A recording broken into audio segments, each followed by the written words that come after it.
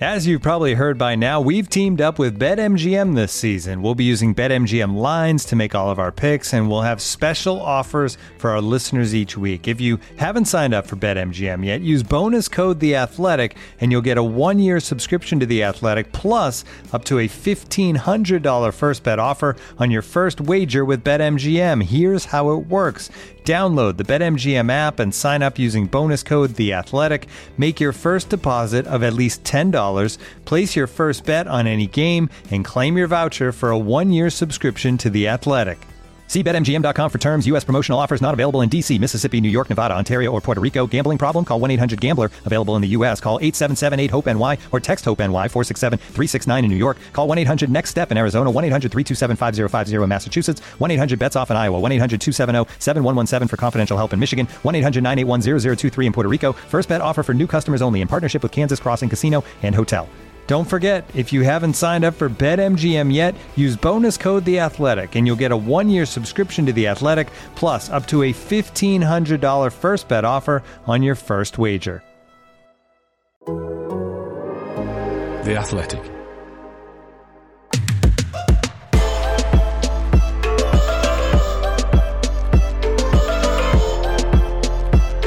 Totally Football League show. The regular season may have finished, but there's still plenty to talk about with the playoffs in full swing. We'll put a foot/glove inside the Sunderland camp ahead of their Wembley date and preview the weekend's games, whilst Rob Edwards swaps hummus for Hornets, leaving a bitter taste in FGR's mouth. This is the Totally Football League show in association with Paddy Power.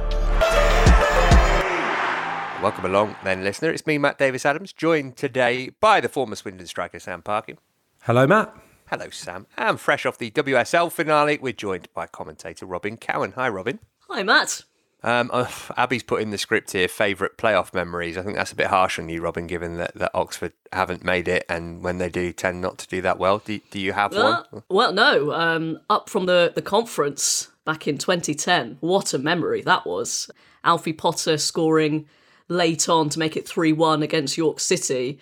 And yeah, just being hugged by people I'd never met, grown men in tears, absolutely fantastic. But yeah, we won't speak about Wickham a couple of years ago. The less said about that, the better. Sam, I think you're probably in my camp, aren't you? Playoffs just equal misery and heartbreak? Pretty much, although I was there for last-minute Bobby Zamora against Derby, which I'm sure is close to your heart as well, Matt. I was there for that, and we had a glorious pile-on, me and my brother and my friends. So that one... And to suck up to the Swindon fans, the Swindon 4, Leicester 3, I think as well. The comeback. Greatest playoff final ever, that? It's up there, isn't it? Charlton Sunderland would probably rival it. The Swindon goal by Craig Maskell that kissed the inside of the post. Well, kissed is an understatement. It thumped the inside of the post and made this glorious sound in the old kind of Wembley nets at the old stadium. So, yeah, that game, bit of a favourite of mine. For more on the difference between a kiss and a thump of the post, by the way, check out the Football Clichés podcast. This week's episode goes big on that. We're going to talk more playoffs later, but I thought we should start today with this story of Rob Edwards leaving FGR to go to Watford for next season. He'll be back in the Championship. He's 39 years old, which is 7 years less than Roy Hodgson, the man he's replacing, has been a manager for, which is pretty extraordinary. Really loving all this rancour, though, Robin, between FGR and Watford and Rob Edwards. It is totally what we're here for. Oh, I mean, with the Wagatha Christie going on at the same time, it's almost too rich, isn't it? All this stuff. But, just hook it to my veins. It's absolutely brilliant. I mean, I can see both sides. I love Dale Vince kind of popping up and like a sort of jilted lover. I was so disappointed, just, after all we've done for him. Yeah, it's a really interesting one from both aspects. It was always going to happen. He's done an incredible job. Going to Watford, I mean, we all know what they're like. It seems like a big change of direction from them, as you mentioned. I mean, from Roy Hodgson to Rob Edwards, you couldn't really get much different from that. So hopefully, from a Watford point of view and a Rob Edwards point of view, this means that they've changed direction in terms of actually giving managers a chance. But if he does get sacked after a bad start, you can't say to him, you weren't warned, because we all know they've got previous with this. So yeah, interesting. And as you say, though, the best thing is the beef between the two clubs. Absolutely magnificent, loving it. Well worth reading the statement again, just in case anybody missed it. FGR confirms the departure of head coach Rob Edwards. Rob was a key part of the team that gained promotion to League One this season. We're disappointed that our support, loyalty and honesty towards Rob has been repaid in this way, with negotiations taking place behind our backs. We had no contact from Watford, from whom we might expect less. But in any event, this kind of behaviour gives football a bad name. We thank Rob for all his work at FGR, forgive him the manner of his departure, and wish him well. What a brilliant end that is. Sam, you get why they're annoyed that they weren't contacted, but in any other walk of life, person gets offered job for more money at higher level, takes it, is not really a shock, is it? No, of course not. And firstly, we'd all be disappointed if Rob Edwards walked out on any one of us, the handsome devil, wouldn't we? Oh, yeah. See last pod. So, no, I completely get that, Matt. It's a hell of an opportunity for him. But as Robin says, I mean, what a gamble. What a gamble at this stage of his career to go to a club where essentially I feel the players consistently throw the manager under the bus. I think you got owners there that obviously aren't afraid to change, and there's probably been too much player power at that club for too many years now, even after Troy Deeney's left, who had a big say with things, I would imagine. So I hope that doesn't happen to him, because he showed this year, what a talent he is. And the natural progression would have been probably to step up to, I don't know, a decent sized club in League One, or a championship club that was a little bit more stable. So yeah, we'll see how it goes. But I mean, in terms of Forest Green, they could very well go for someone from complete obscurity, because Rob Edwards was not someone who'd managed before, and we know that Dale Vince likes to do things slightly differently. So we'll wait and see what happens. Yeah, just looking at the odds for the next manager, Ian Birchnell, who's at Notts County, they're in the playoffs in the National League, is the favourite at 2-1. I thought, Robin, we might see Greta Thunberg or somebody from Massive Attack or whatever on the list. This is quite prosaic. Paul Tisdale, Michael Appleton, Graham Coughlin, Lee Johnson. Come on, guys. That's a very good point. Yeah, just trying to think who else. Hey, if someone was ever built for that job, it's Paul Tisdale. Yeah, you'd have thought so. His stock's not great, not very high at the moment, though, is it? Be interesting to see who they go for. As Sam says, I'm sure they've got some interesting ideas. So we'll see what happens with Watford and Forest Green. We know that Tony Mowbray is leaving Blackburn. That is official now. This feels like a real own goal, Robin, to me from Blackburn, because they don't seem to have anybody lined up. And you've got somebody who, he's not a thrill-a-minute kind of manager or maybe even person, but to deal with what you have to deal with at Blackburn, you need a steady hand on the tiller. He's that. So who's going to come in and replace him? Yeah, no, I think, Sam said it about Rob Edwards. I think it's a huge gamble for Blackburn Rovers, because he's done a magnificent job. When he came in, they were absolutely on the floor, relegated, got them straight back up, and has steadied the ship. And not only that, a real playoff challenge this season.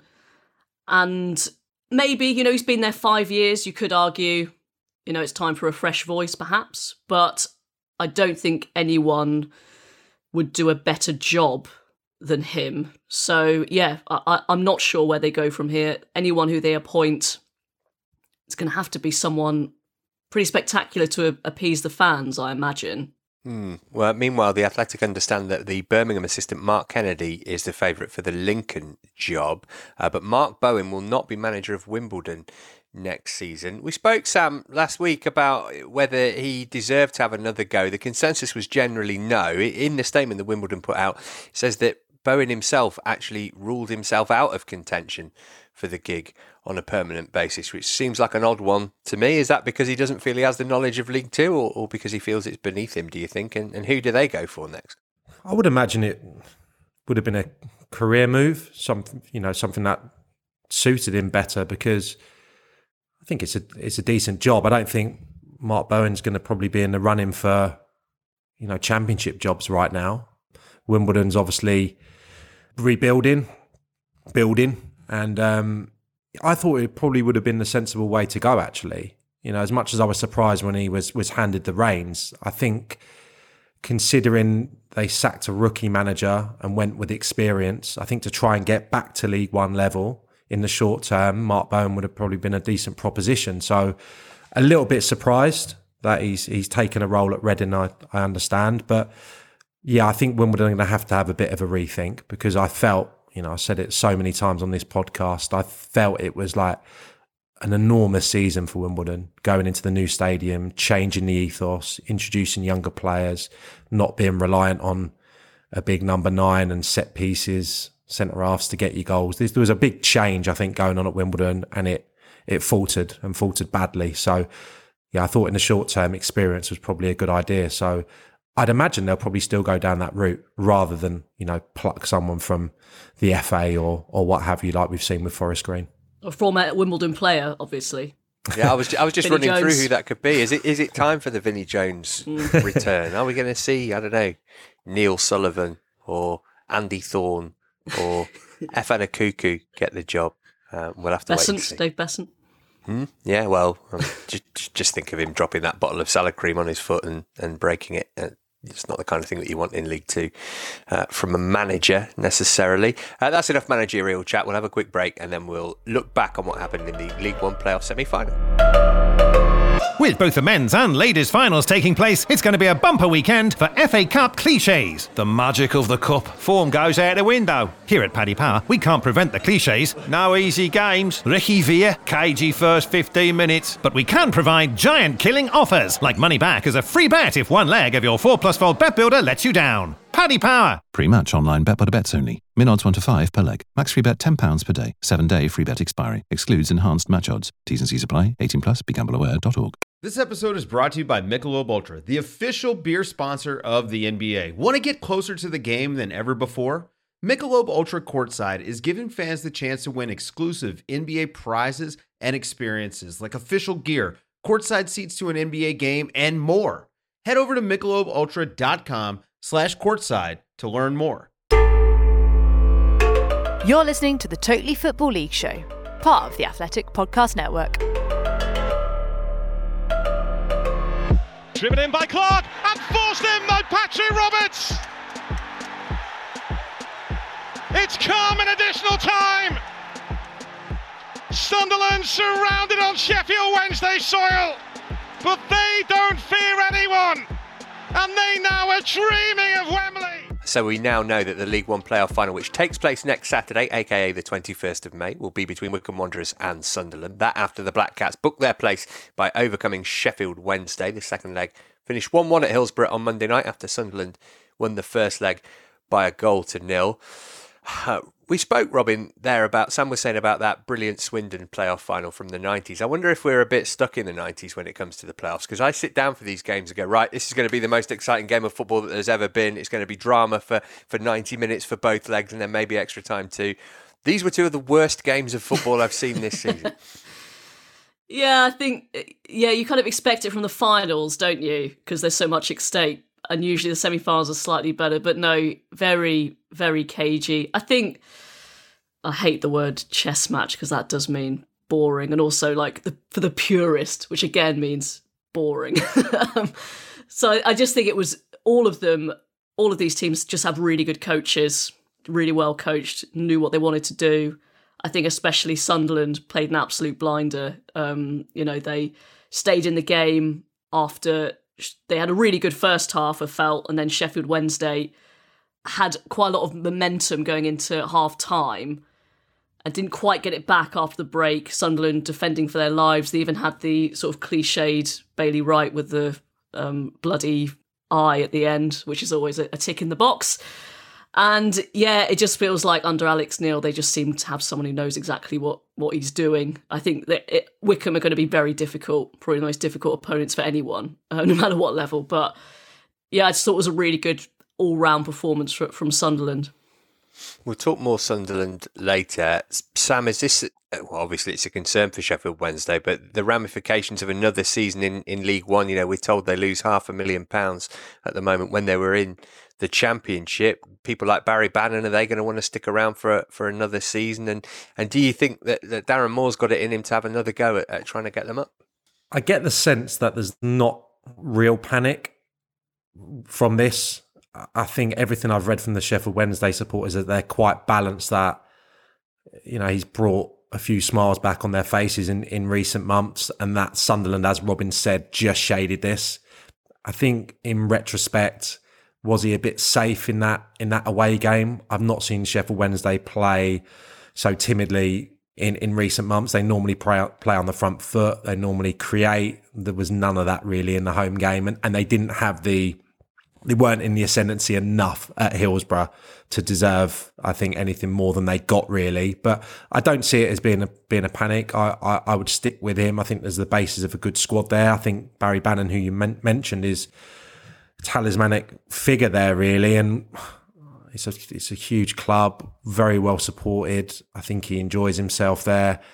I could see him sticking around, and I could see them, if they add to the squad, being strong favourites to go back up last year. But again, I think we need more strikers as managers, basically, don't we? Alex Neil was a tough terrier-like midfielder, and Darren Moore was a uncompromising stopper. We need more strikers to open up these games, clearly. But, you know, in all truth, I just think Alex Neil, the way the team are set up defensively has been superb. 17 games he's had, and they've only conceded more than one on 2 occasions. And I think one of those was a victory. So I think that says it all. You know, they're in every game, and I felt that they looked very secure in this game, even when they went 1 goal behind. So deserved win, but no, I don't see any panic with Wednesday.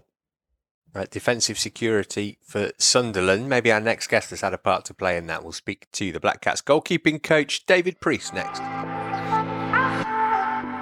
David, as a Sunderland boy, where does Monday rank in terms of your career highlights?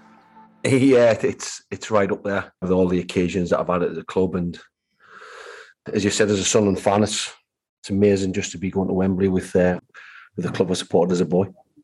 Did you celebrate much as a group, or are you kind of saving that for the final? I think the whole attitude towards it from everyone, not just from the manager, but right down to the players and the rest of the staff, it was a case of we've achieved nothing. We had to enjoy the moment, of course. It was a brilliant atmosphere. Seeing the fans the way they were, personally, of course, I know how much they've been through these past, certainly 5 years since we've come down from the Premier League. It's been a tough time for them, and just listening afterwards to listen to what it meant to them and the way that they were celebrating. It's a long time since we've had something to celebrate like that, especially the game on Friday night at the Stadium of Light. It's a testament to the fans, the effort that they and the club had put into to put on an occasion, and gladly we managed to rise to that and make sure that it didn't fall flat on its face. Yeah, it was a magnificent occasion over the 2 games. In terms of you and this season, what's it been like for you, and what's it like for the goalkeeper coach when the manager changes? Because presumably there was a bit of fear for you there about whether you'd be kept on or not. Yeah, and I think Sam knows exactly how it is in football. There's kind of acceptance when things like that happens. You know that it could be the case, and but literally you just got to get on with your job and make sure you do the best job possible. And then if you want to buy the next manager, then it's great, and you just get on with it. It was quite fortunate for me that when I came in, you know, I was a club appointment rather than coming in with and being attached to a manager. So that certainly helped. But again, you know, credit's got to go to Alex Neil for the way that he's handled things when he came in, and yeah, he's made us all feel, you know, that we're very much part of the plans. Preece, he seems to have had the touch in terms of making changes from the bench, substitutions, changing shape, and you getting late goals. What was the thought process the other night, not making a change, even when you were behind in that game? It obviously turned out all right, but I suppose that was something that took everyone a little bit by surprise.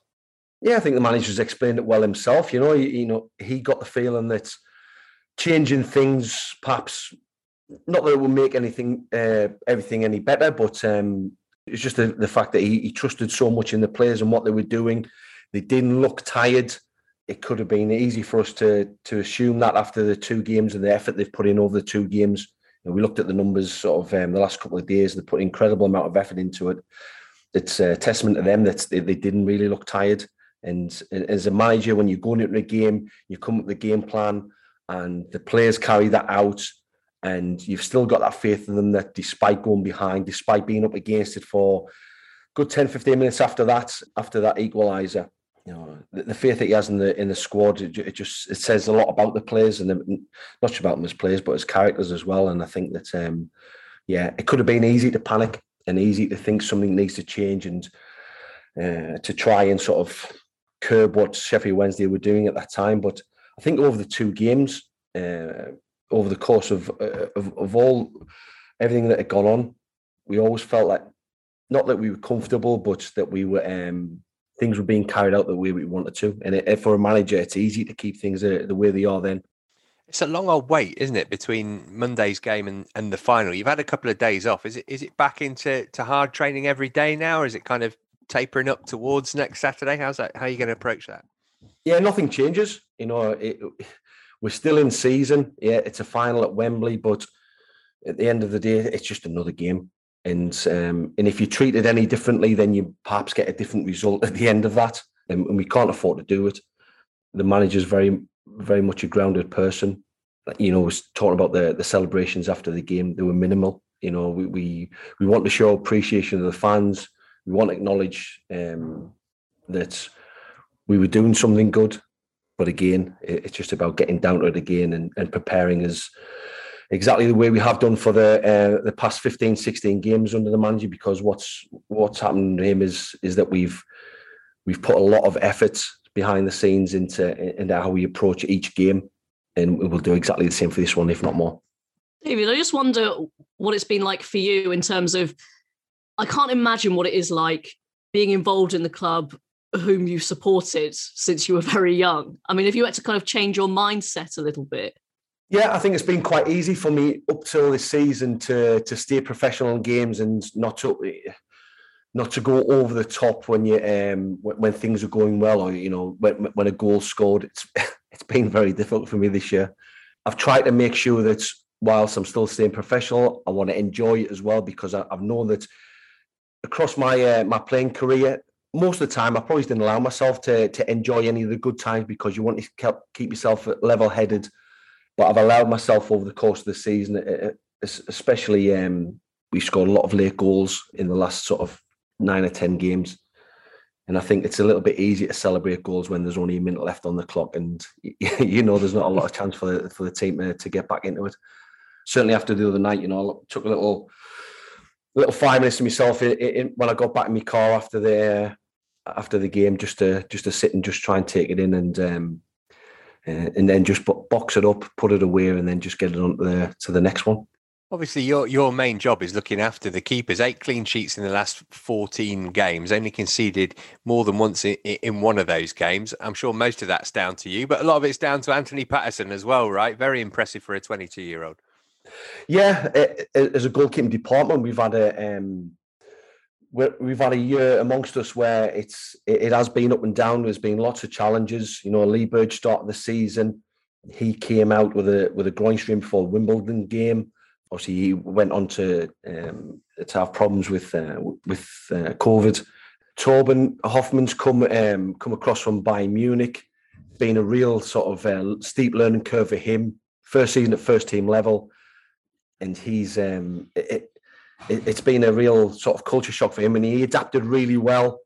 Again, he contracted COVID, came out of the team for a little bit, and then after the Bolton results, he was feeling very unwell, so he came out the side, and that's when Anthony's got his chance. And Anthony himself, he's had his own challenges. He's played a couple of games at the start of the season for us. He was sent out on loan to Notts County, where we sent him there because of the way that Notts County play. He came back from there sort of, not a different goalkeeper, but very much sort of confident in what he realised he was capable of. We're very happy with the way that he's developed and the way that he's handled things, and obviously the manager is as well. He gets to finish his season at Wembley. Right, before we let you go, David, how many breeds of cat are recognised by the American Cat Fanciers Association as being black cats? That is a breed that has a solid black coat. Maybe there's a trick answer here. Maybe there's only one. I can see you thinking, but I'm afraid you're incorrect. The answer is actually 22. So when you get back in the dressing room, if you're looking to impress the lads, then that's the way to go about doing it, I reckon.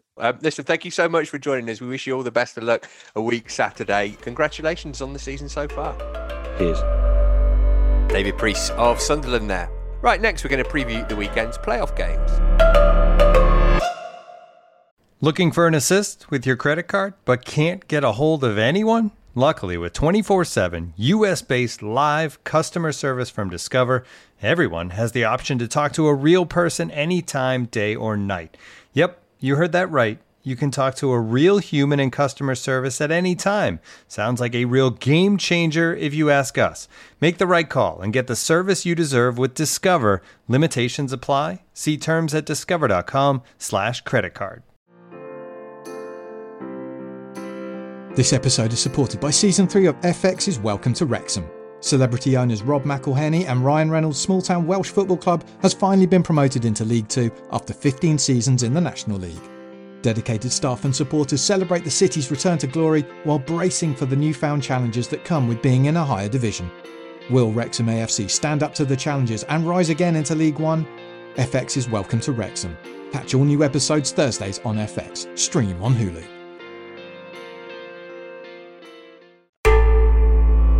You're listening to the Totally Football League Show, part of the Athletic Podcast Network. If you want to read more Football League content from the likes of Nancy Frostick, Paul Taylor, Phil Buckingham, Peter Rutzler, and more of the Athletic's best writers, you can do so by heading to theathletic.com/league show and get yourself a subscription of just £1 a month for the next 6 months. That's theathletic.com/league show. So the towns of Luton and Huddersfield first up in the Championship playoffs. Two teams few of us expected would be in the top half, let alone the top 6. Home advantage, obviously you want to make the most of it, Robin, but Luton only lost once there in the league since the end of November, and given that they've recently been beaten at Huddersfield, they'll want a reasonably healthy advantage to take into that second game. Yeah, I think so. They need to really take advantage of Kenilworth Road and everything that brings with it. I think they're probably going to need to win this leg to have a chance, because just Huddersfield have just been so impressed with them throughout the season, kept thinking they were going to drop off and they just didn't. They even had a chance of going up automatically for quite some time as well. And even though they've been in the playoffs for quite some time, they haven't dropped off. They've won 6 of their last 7. The only thing I'd say is that they've won 14 games this season by 1 goal, which suggests they're very good at protecting leads, but very tight. I don't think, again, I'm not sure going to be treated to a goal fest in either leg, but I do think the onus is going to be on Luton to get at least 1 goal if they can at Kenilworth Road. Is that Nathan Jones intensity going to work in their favour, Sam, or is he going to need to dial it back a bit, do you think? I don't think there's any chance. 0 chance of that. This is his platform, isn't it? He's going to go full blast. He's going to go in an executive box and neck something should they score late on. Yeah, no, I agree with everything Robin said. To be honest, it's going to be really tight, this one. I think it was 0-0 at Kenilworth Road earlier on this season, and the 2 previous games were 1-1, so there's only been that 2-0 really where there's been an outright winner recently. I just think Luton are faltering a little bit in terms of the goal scoring. I think they've scored just 5 times subsequent to that game, or 4 times in the subsequent games. So they're not creating an abundance of chances. They want Adebayo fit, clearly. He's the one that's yet to show, or yet to be seen really. In the last couple of games, they've got a lot of players back for the most recent game, and I think set pieces as well. We know Huddersfield are the best in the division in that regard, but Luton very good as well. James Breeze back fit. That right hand side for Luton all of a sudden looks stronger. Harry Toffolo having an unbelievable end to the season on the left for Huddersfield. I'm intrigued to see that battle, both of them supplying a number of opportunities and goals for their teams. So that's an avenue for both, but yeah, Luton want to try and win this one, clearly. And I think if they are, it's probably, as Robin said, going to be by a 0-0. And they've done that a couple of times away at Cardiff, home to Reading most recently. I could see it going that way. But, you know, Carlos Corberán, he'll be relishing this because the system changes, the in-game changes. He played the back 3 against Luton last time because he's, wary of Luton's front 2. He likes having Jonathan Hogg in the middle of that 3. Be interesting to see if he does that again or if he concocts some other potion. 5 different shapes the last 5 games. I just think it's built for someone like Carlos Corberán, as it was for, I say this frequently, Wickham a few years ago, Northampton. I just think the playoff system suits this type of team and this type of manager who are adaptable, who are robust. But yeah, I don't think anything's going to be decided after one game at Kenilworth Road. It's going to be 0-0 or it's going to be 1-0, I'm afraid, sports fans. Producer Abby pointing out that both League One playoffs were won by the team that was at home first. So does that give you an advantage in the way that we don't normally think of, Robin, in that you can kind of, get, I suppose you need to win the home game, but then it makes the second leg a little bit easier, doesn't it? There's not the expectation on you, whereas, I don't know, if you're Huddersfield in this position and you draw 0-0 in the first game, then the expectancy is going to be that you'll win the home game. Yeah, it's interesting, isn't it? Because that's the sort of system. I don't know how that was decided. I guess home advantage has always been historically such a big thing. So I guess, yeah, that's why if you finish higher up, you get the second leg. But actually, maybe that does need a rethink. Maybe the club who finishes higher up should get a choice, because maybe it's, a really interesting point raised because of what happened in the other in the League One playoffs. Yeah, really interesting. But I guess just in terms of Huddersfield, it's all about if they've got their big players fit as well. So they've had no Sorba Thomas, no Matty Pearson or Lewis O'Brien for the run-in. So they could be key if they can, maybe if they're not available for this one, if they can be available for the second leg, that could be really significant. Right, now then, if anyone would like to fill in for me at my wife's cousin's wedding this Saturday, my DMs are open. It's Sheffield United versus Forest at Bramall Lane, a repeat of the 2003 semi-final.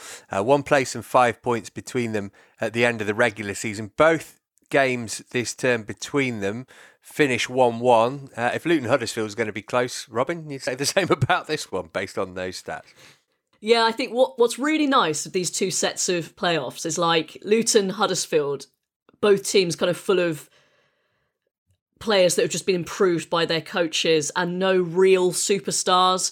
And possibly, well, actually, that's true of all of them, that, they kind of put their trust in players that have played at a lower level and they've made them better. Whereas this one's kind of like, I don't want to say the more glamorous one, but it's like Sheffield United are full of players who played in the Premier League 2 years ago, and Nottingham Forest are full of really young, exciting players who are being looked at by top flight teams. So yeah, two really interesting matchups. And yeah, I think this one's going to be very close as well, because you can't really separate them. I do wonder, I know you feel like, I don't know if you feel if Forest were devastated by the loss against Bournemouth, so close to going up without the playoffs. Obviously nothing compared to what Northampton experienced, but picking them up and going for a playoff campaign, I'm not sure. I guess that's a big thing psychologically. And yeah, Sheffield United, they weren't expecting to get them until they conceded the final kick against Hull City. So that kind of changes things as well. So yeah, I mean, again, it's going to be really, really interesting to see. I just don't think there's going to be much in this one. You played in the playoffs, Sam. That momentum that Robin's talking about, or lack thereof. So Sheffield United come in having won their last 3. Forest had won 4 on the bounce, but then that crushing defeat against Bournemouth and then the draw against Hull. Does that play into it at all? Does the manager just say, just forget about the regular season, we're preparing for these one-off games? Are you able to do that, or are you thinking about, I wish we'd gone up automatically? I think in this scenario, they'll be okay. We're going to come on to a team a little bit later who I think psychologically are going to be damaged. But I think because Forest have had such a brilliant season over a long period of time, I don't think it'll be too concerning. Sheffield United have won their games, but they were brilliant against Fulham, but I don't think they've been ridiculously dominant, consistent, free-flowing for the last couple of months. They've had a good few halves of football. Credit where credit's due. They've turned it on when they needed it. But no, I think this first game is going to be incredibly tight. The league game showed that. I think, again, set pieces, no Yates' threat. I think he scored the equaliser there earlier in the season. Garner's delivery, 2 similar styles. I think if we're not going to speak about it now, Scott Parker's halftime team talk's been doing big numbers on Twitter, and he referred to that game against Nottingham Forest. They want it to be a basketball game. I think in the second leg, if it becomes that, if Forest need a goal, I think Forest are the stronger outfit. If it's more open, Forest's home form shows you that. 24 goals in their last 8 games at home. won all of them.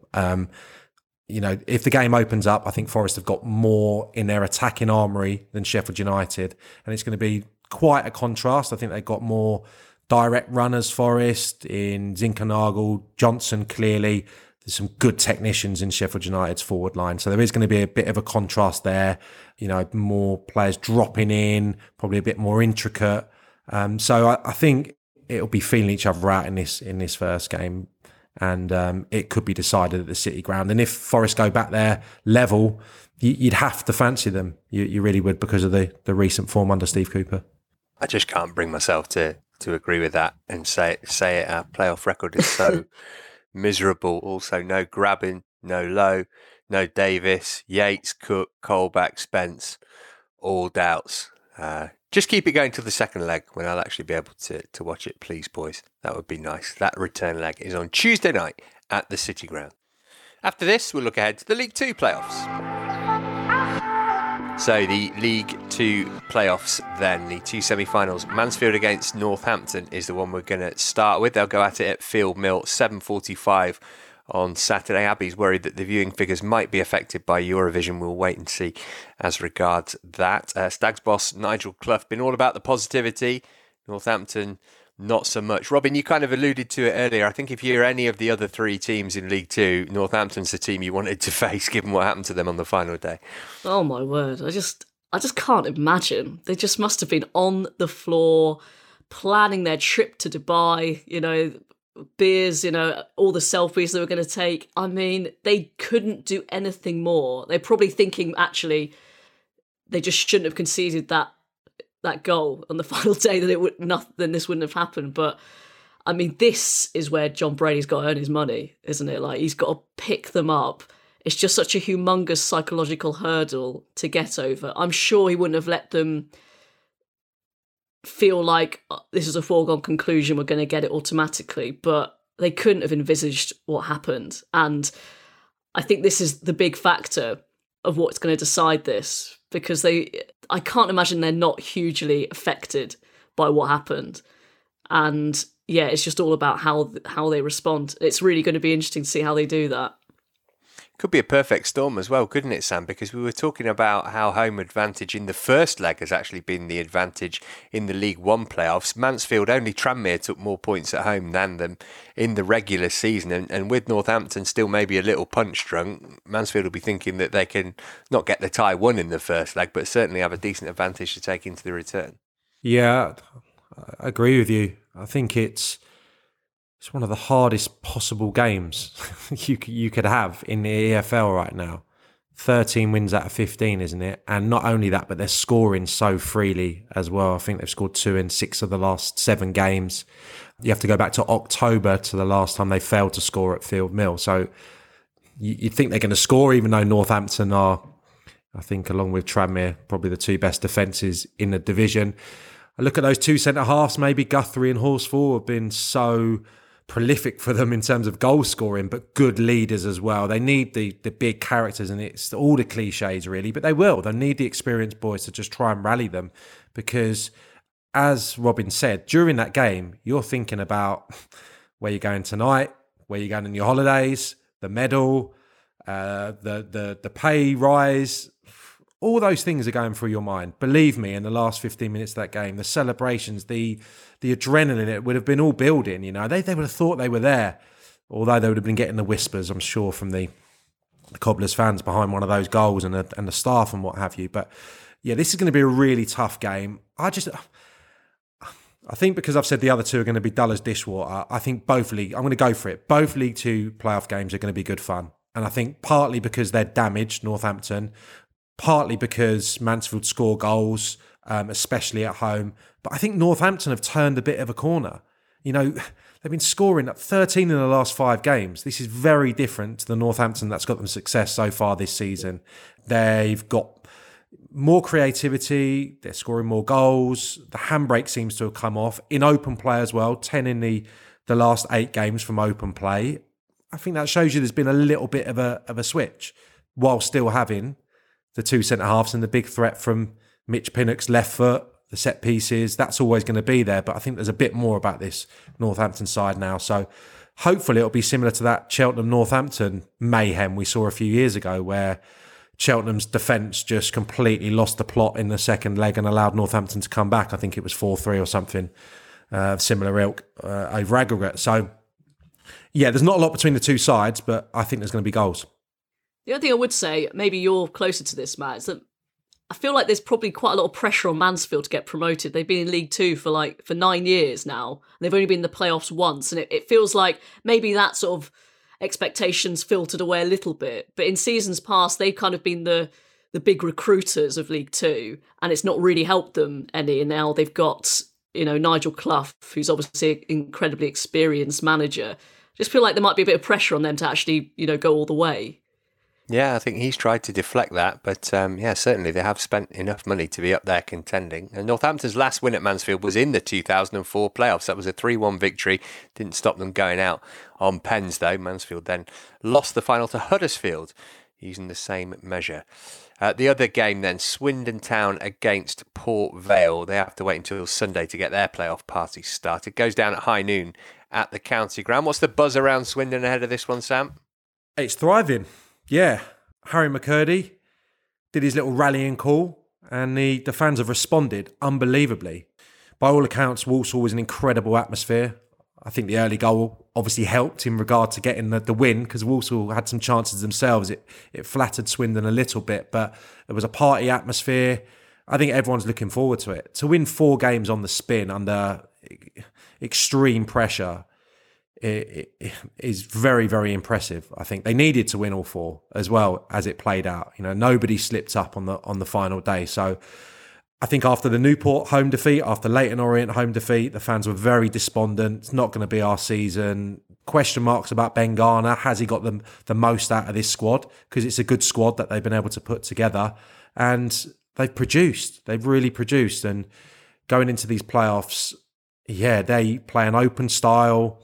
I don't think they can shut up a game particularly, so it should be really good fun. I've softened my stance a little bit. I think it could be a draw at the County Ground, and I think Swindon will win at Port Vale. It was 2-1 to Port Vale at the County Ground and 3-1 to Swindon, the corresponding fixtures. And I think it could be something similar. I think that, Port Vale physically are going to be stronger than Swindon. They'll have a set-piece threat.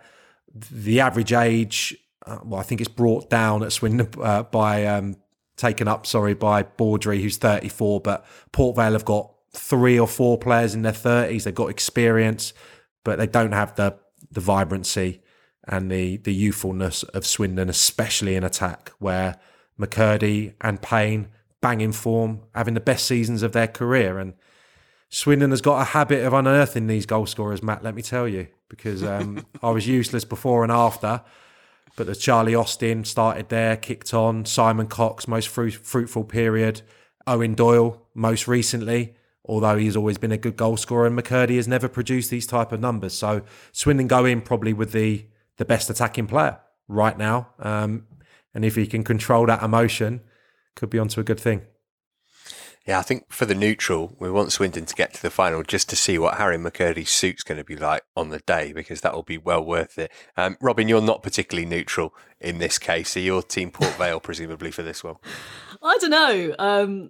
Kind of missed the derby, so wouldn't mind too much. Obviously, I don't wish any sort of positive vibes for Swindon. That would be against my makeup. But just looking back to where they were in the summer, and I know people, you kind of, obviously, they'll want to go up, but they were nearly not a team. They were nearly out of business. And the fact that they've managed to put together a team of just fantastic players and are on the verge of promotion, I mean, that is such an incredible turnaround on and off the pitch.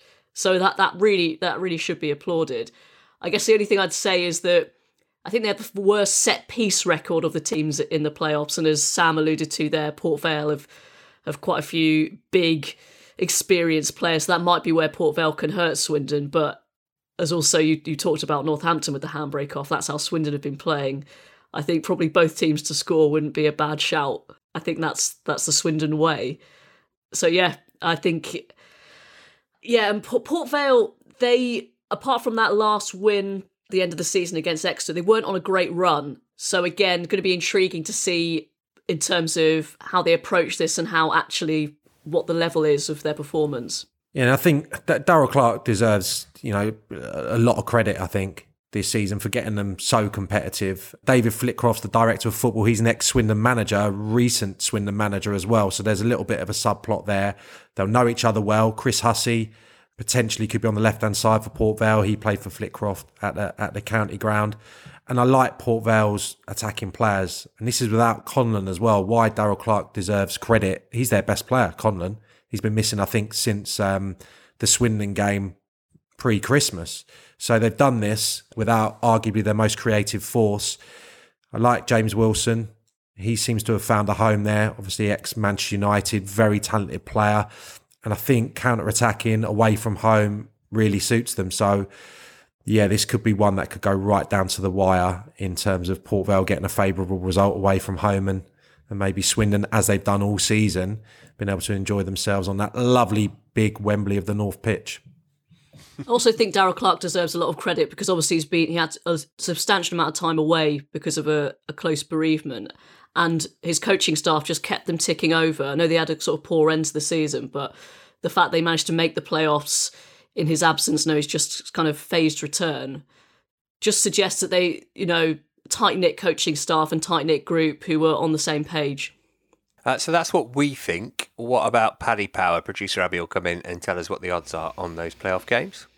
I will. We'll begin with League Two because that's where we've just been talking. And it's the two home sides for these first legs that are the favourites. So Mansfield are 23-20, Northampton 12-5, the draw 21-10, and Swindon 6-5, and Port Vale 21-10, draw 11-5. But it is Port Vale who are the slight favourites to be the overall winners and to escape League Two into League One. They are 5-2, with Mansfield, Northampton and Swindon all 11-4 to be promoted.